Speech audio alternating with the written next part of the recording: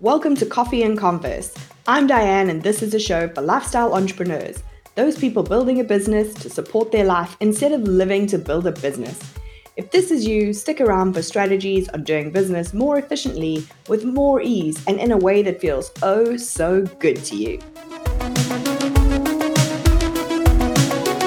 Hey, today's guest, Jessie Beyer, is an award-winning speaker, best-selling author, and when she's not writing, speaking, or mentoring aspiring authors, is also a canine search and rescue handler. I promise I'm going to try and keep my dog obsession in check as we dive into how a book can help get your message out and increase your impact. Hey, Jessie, welcome to the show. Hey, thanks so much for having me, and I'm happy to meet all the fellow dog lovers in your audience. Yes. Let's start with a bit about your journey. How did you get to be all of these things? Yeah, so my journey is definitely kind of convoluted. It's not a traditional straight line, but I started in entrepreneurship when I was a freshman, sophomore in high school, actually. And I knew a family friend. They had unfortunately lost their son, who was only 9 months old, to a rare immunodeficiency disorder. And I was like, I want to help. I want to do something to help. So I started coordinating a run walk fundraiser for them that ended up raising some money to help cover their son's leftover medical bills, his funeral bills, and things like that. And I ended up doing that for 3 years in a row to help 3 different families. That unfortunately stopped when I went to college because I went to college overseas, and that was a whole thing. But that whole experience really opened my eyes to kind of having my own thing and doing my own thing instead of working in this traditional 9 to 5 or working as a Starbucks barista or something like that. And I got that taste and was like, oh, I like this. I like being in charge. I like doing my own thing, having my own project. So I went through college, had a few twists and turns through there as I changed my mind a couple of times. And I got done and I was like, I don't want to go into corporate. I do not want to do this. This is not for me. I love freedom. I love having the opportunity to do what makes me passionate, do something where I can leave a legacy and not just work and then go home and then have dinner and then go to bed and do the same thing over the next day. So I had already done a little bit of speaking. And by a little bit, I mean, I gave a speech at my high school's graduation and then opened a few fundraisers that I'd coordinated. So very little speaking experience, but I was like, you know what? I'm really, really passionate about mental health because that's something I struggled a lot with when I was in high school, really traumatic relationship, depression, anxiety, kind of that whole thing. And I was like, I want to do something more with this.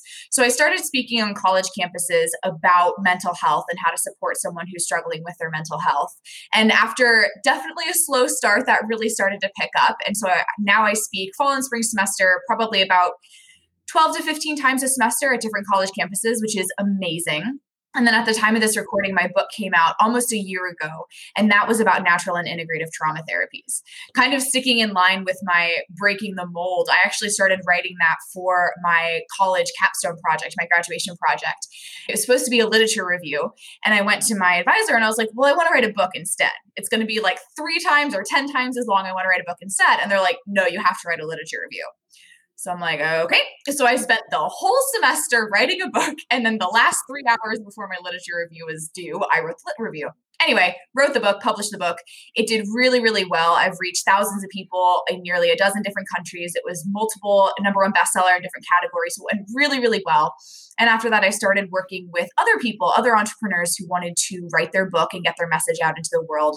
And all of that has led to where I am at now, which is running the Aspiring Author Incubator, which is a course and group coaching program that helps people take their book from idea to published without working more than 5 hours a week. So long story short, that's how I got to where I am today.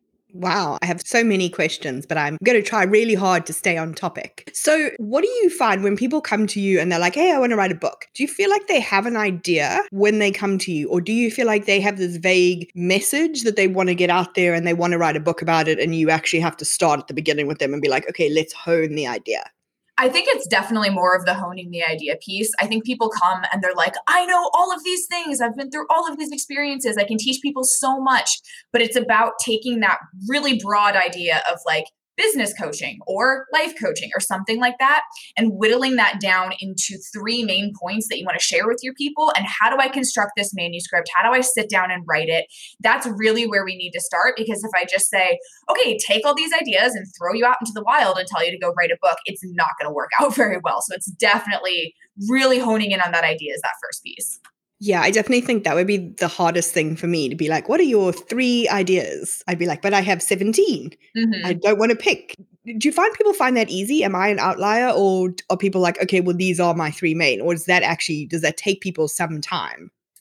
It kind of goes both ways. I wouldn't say you're an outlier because with the way that I just said it of like, pick your three ideas, it's so much more than that. So to kind of elaborate on that a little bit, I teach a 3x3x3 structure.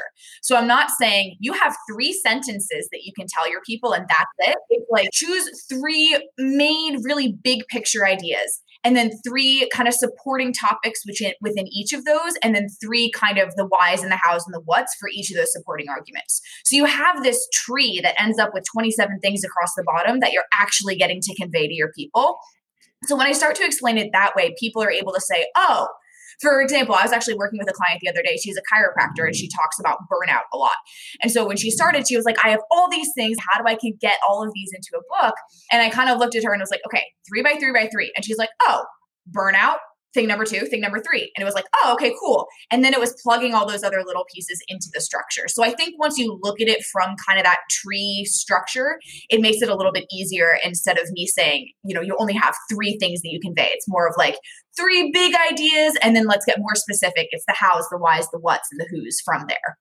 So I want to go back a little to why should I do this challenging step and the rest of the process. From a business perspective, I understand if you have a big personal message and you want to talk about that and speak on it, like your book is personal to you and you speak on the topic and that is your expertise. When you're getting like a business coach or a life coach who's thinking about this less from a I want to be an author and more from a I need to do this for my business perspective, what are our pros and cons? Yeah. So there are 1,000,001 reasons, in my opinion, that you should write a book, both from a personal and business perspective, but I'll hit on just a couple of the business ones. First of all, it massively increases your credibility. Like immediately, the minute you can say you are a published author, especially if you hit a bestsellers list, your credibility goes through the roof. This opens up a lot of other doors. It opens up press opportunities. For example, I got my first TV interview because I was an author. It was actually the day after my book came out, I got on TV. So press opportunities, more clients come your way because when you get those press opportunities, your name is now in front of more people, whether that's in Forbes, Entrepreneur, big podcast, whatever that is, more people see you, you get more clients.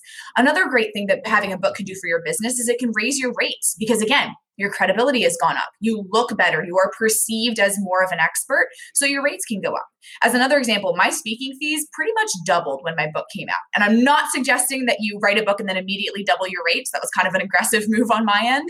But your rates can go up and relatively significantly as well.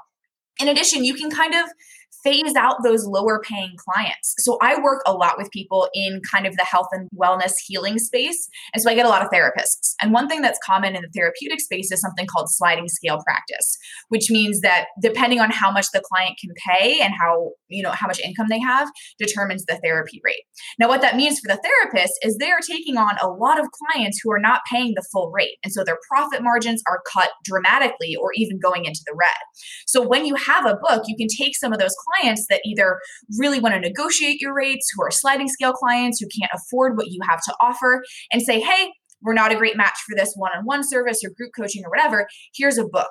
And instead of kind of just writing them off, you're actually giving something that can change their life because you are pouring your heart and soul into this book. Writing a book can also be huge for your client and customer experience part of your business. So if you have a high ticket offer, when you get a new client, give them a signed copy of your book, mail it to their house. That really makes them feel welcomed and important in your business. So there are just a few right off the bat of increased credibility, press opportunities, getting more clients, raising your rates, client experience. You can also use it for lead generation. You can use it to build your email list. So there's so many different reasons you could want to write a book.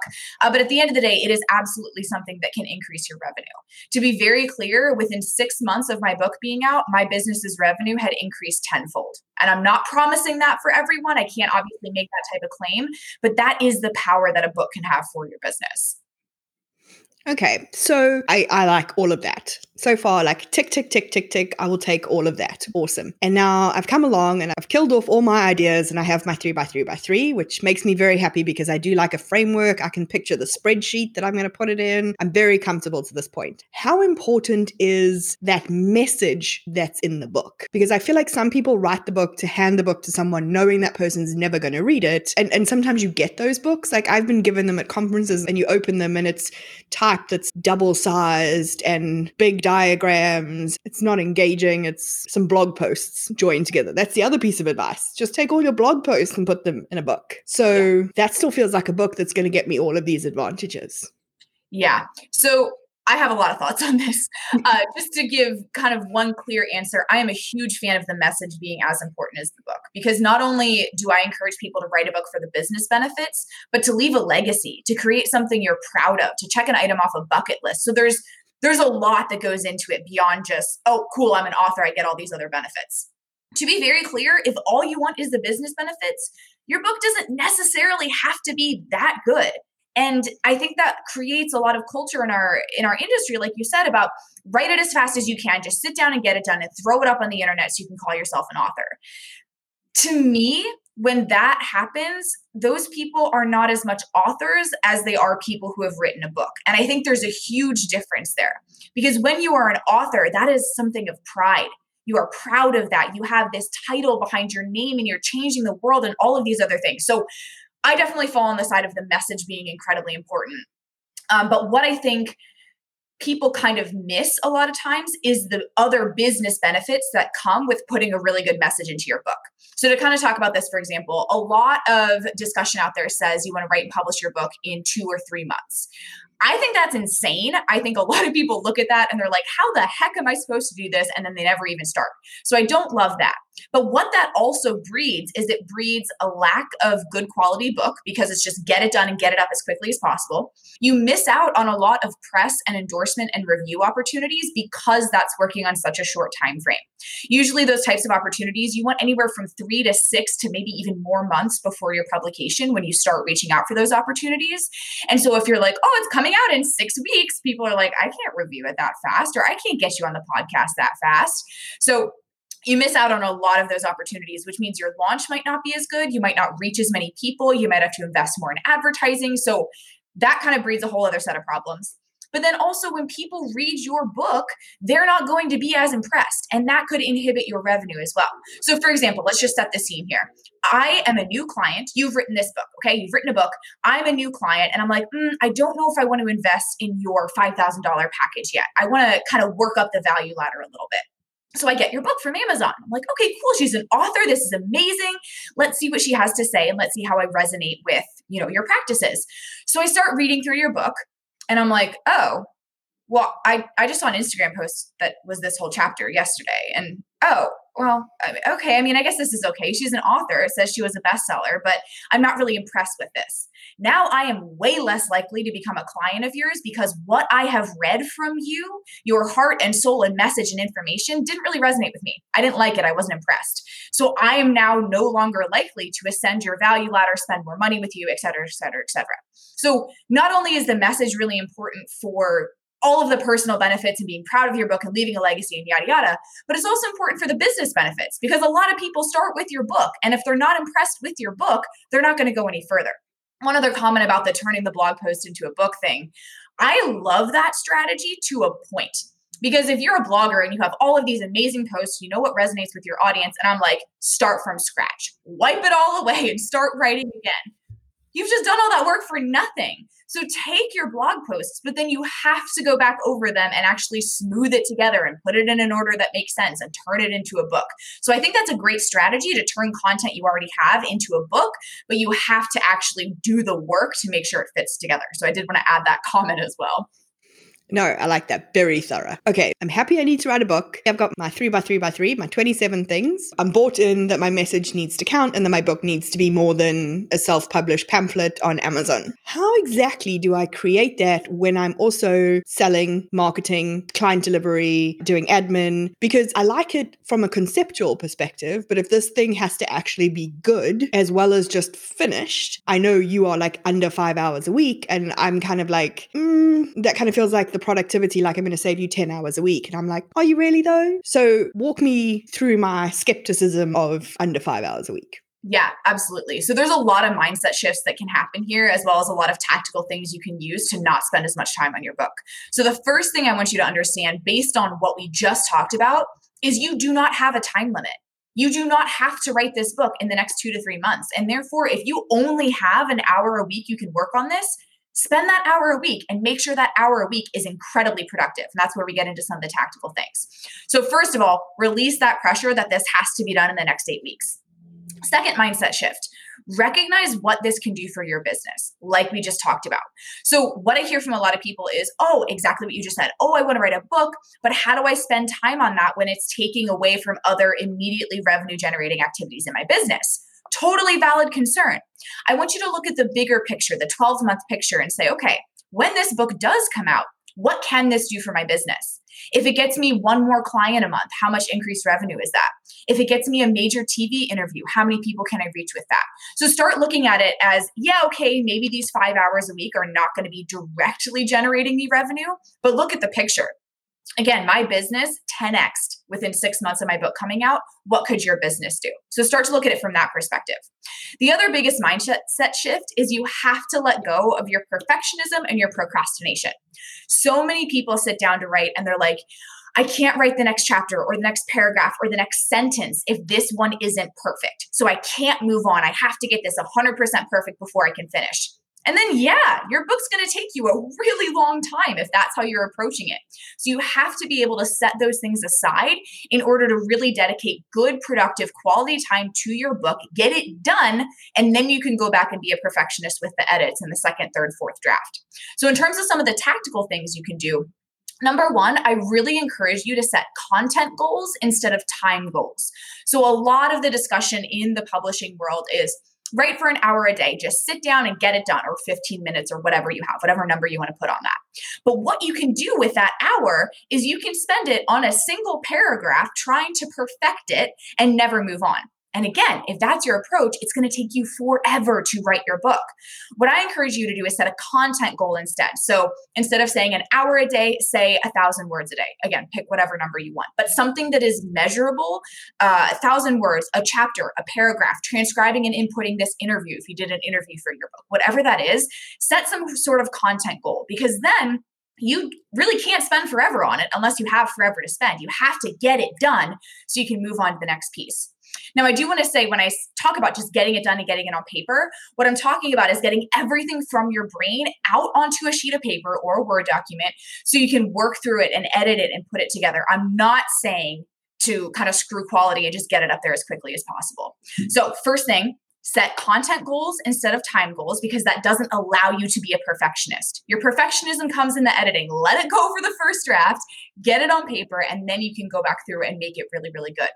The second tip I would give is you have to understand your personality, okay? So a lot of people, again, they're like, just sit down and get it done. But for some people, that doesn't work. So take some personality tests, understand who you are and how you work and what you're motivated by. For example, I am an INFJ on the Myers-Briggs personality type test. That means that I am incredibly cause-driven. If there is not some bigger existential reason for what I'm doing, I can't do it. I just get depressed and I get unmotivated and it's not fun. So I have to sit down and say, okay, how is this book going to change the world? How is this going to change someone's life, make it better? And that gives me my motivation.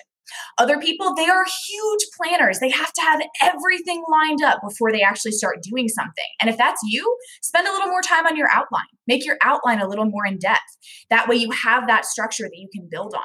There's 1,000,001 different personality types, and I don't want to spend the next 7 hours talking about them, but understand how that affects you and how your personality affects you, and then design writing habits around that, okay? So everything I've just said in the past 2 or 3 minutes of shifting your mindset from this has to be done now to no, I'm going to fit this into my life. I'm going to make the writing time that I have incredibly productive. And I'm going to set aside that perfectionism for now. That's a huge piece, that mindset shift. And then also in terms of making your writing time productive, content goals instead of time goals, and then understand how and when you write best. That is going to enable you to fit writing into your already busy schedule and recognize the benefits it could have for you in the long term. The last thing I want to say is that writing should be fun. This is not just another business thing you check off your list like the next social media post or blog post. This is something that you are pouring your heart and soul and experience into.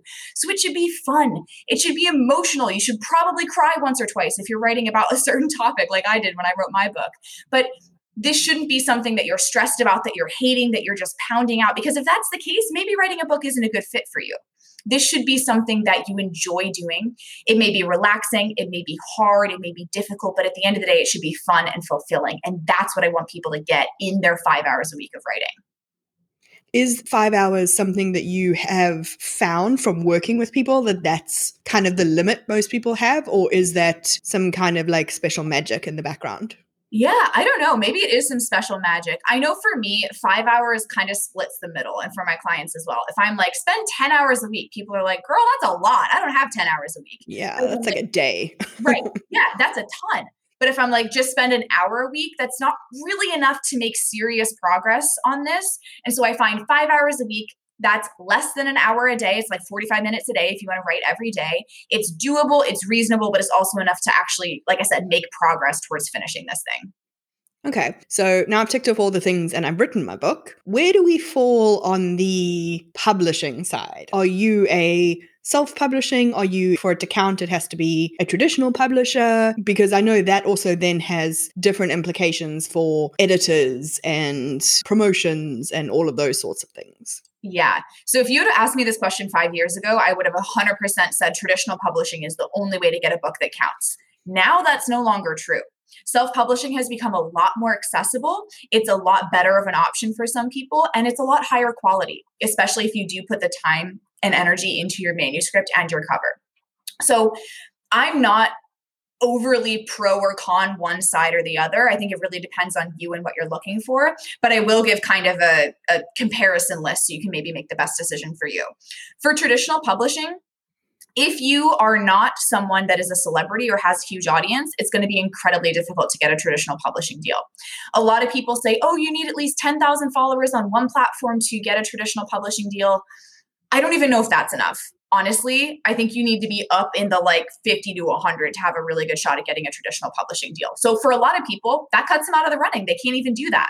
The benefits of traditional publishing is that there are no upfront costs. The publisher and the agent and everything take care of that for you.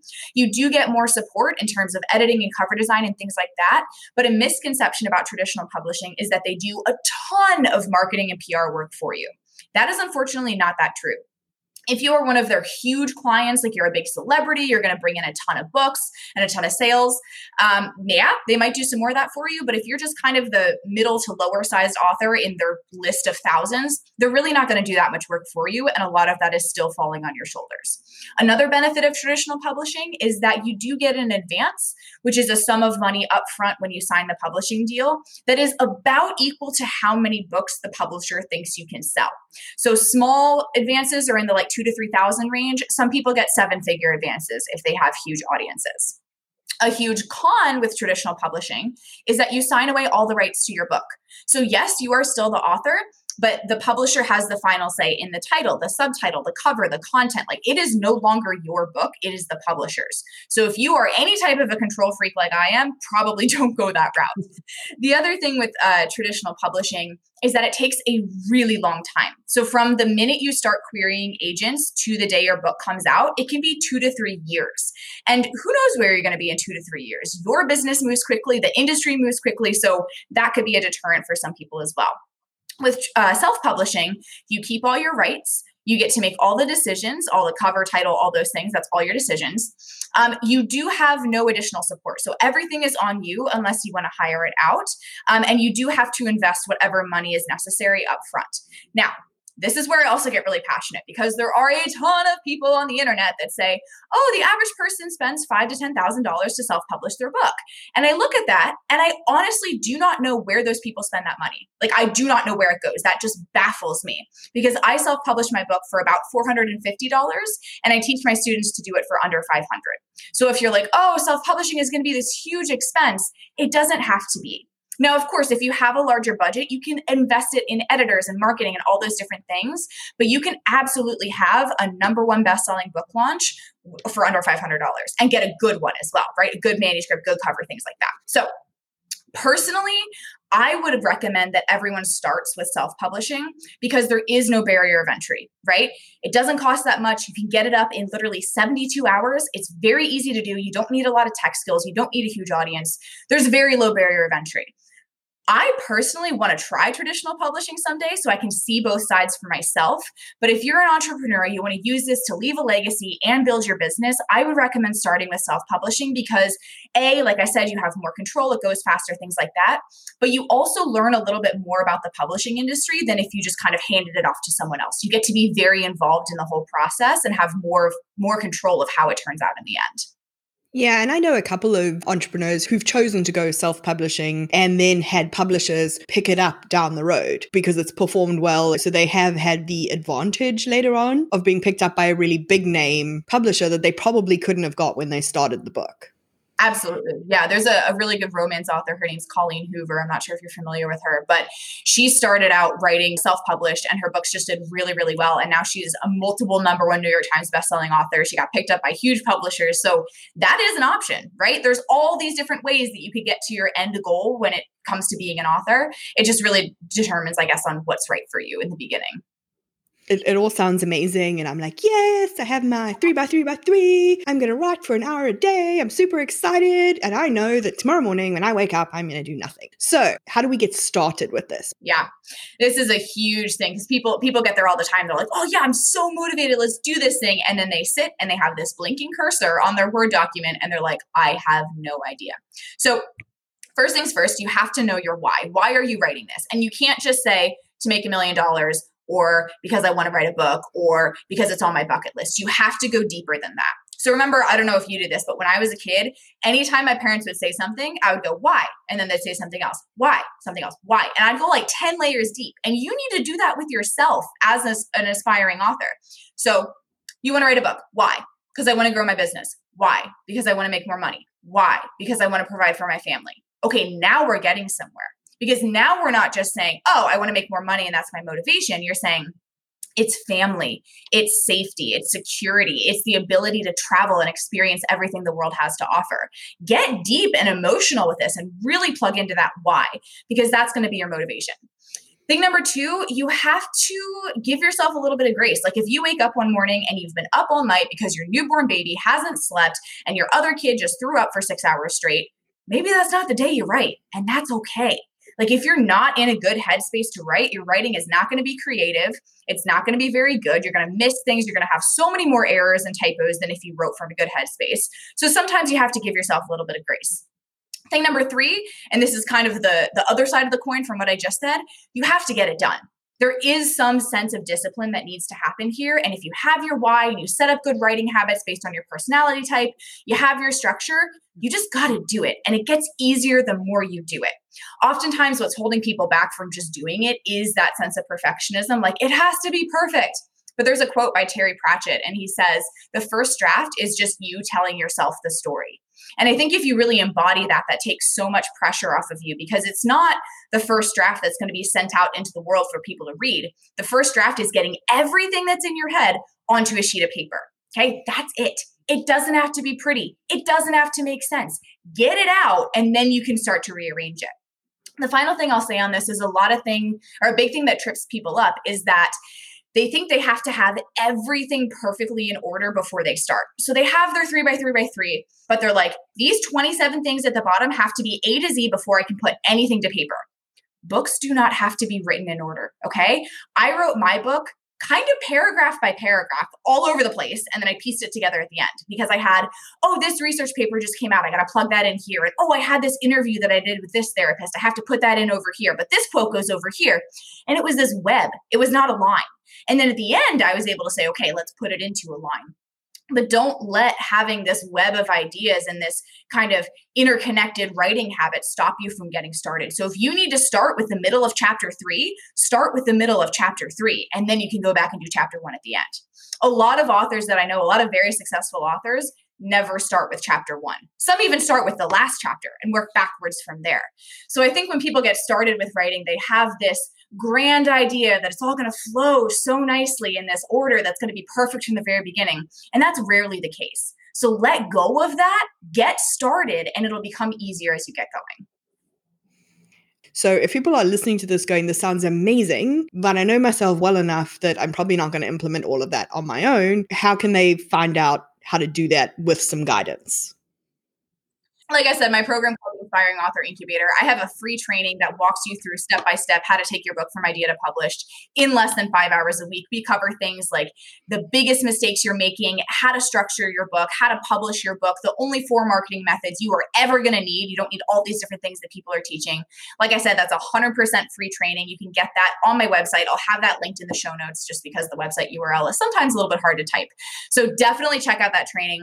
That's going to be, in my opinion, the best way to actually get the support you need, because when you get access to that training, you get access to me, you can ask me questions. And then if you join the Aspiring Author Incubator, if that's a good fit for you, I am with you 100% of the way, and you can get that one-on-one support you need. So there you go. Come join the training. It'll be the best decision you made all year. That's awesome, because I think this conversation will really have made some people really excited and want to take action on it. And you kind of want to take action on that before you let all the excuses and the fear and the other things you could be doing take over instead. So definitely go and grab that. I'll make sure the link is below in the show notes. Absolutely. Okay. This has been magical. I have really enjoyed this. I always finish with a couple of questions that I ask everyone. So the first one is, what is your number one lifestyle boundary for your business? Yeah, I don't take morning calls. I take calls, like client calls, from like 4 to 6 p.m. my time. Because A, I am a zombie in the mornings. I am not functional. And B, my day is structured where I don't really start work until about 2 p.m.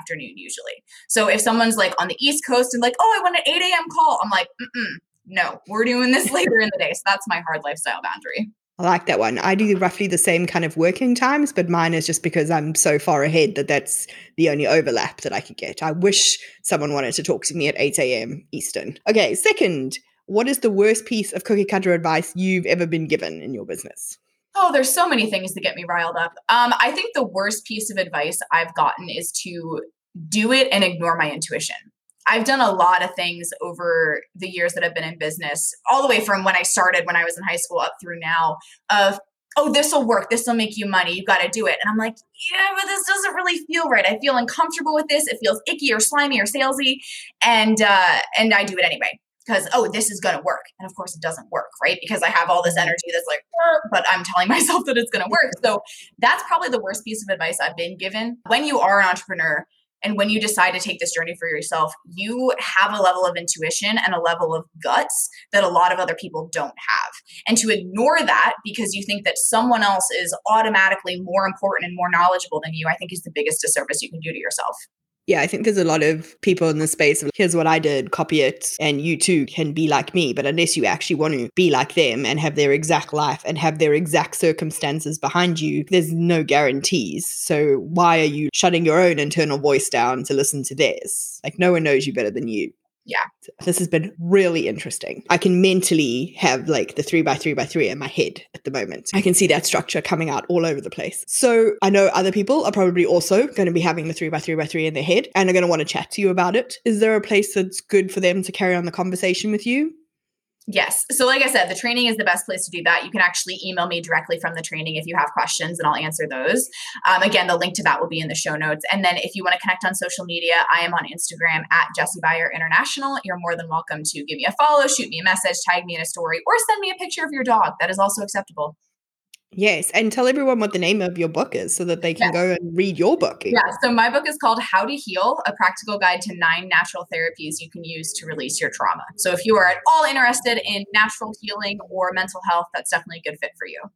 Amazing. I'll make sure that we link that as well in the show notes. Thank you so much. This has been great. Thanks for having me.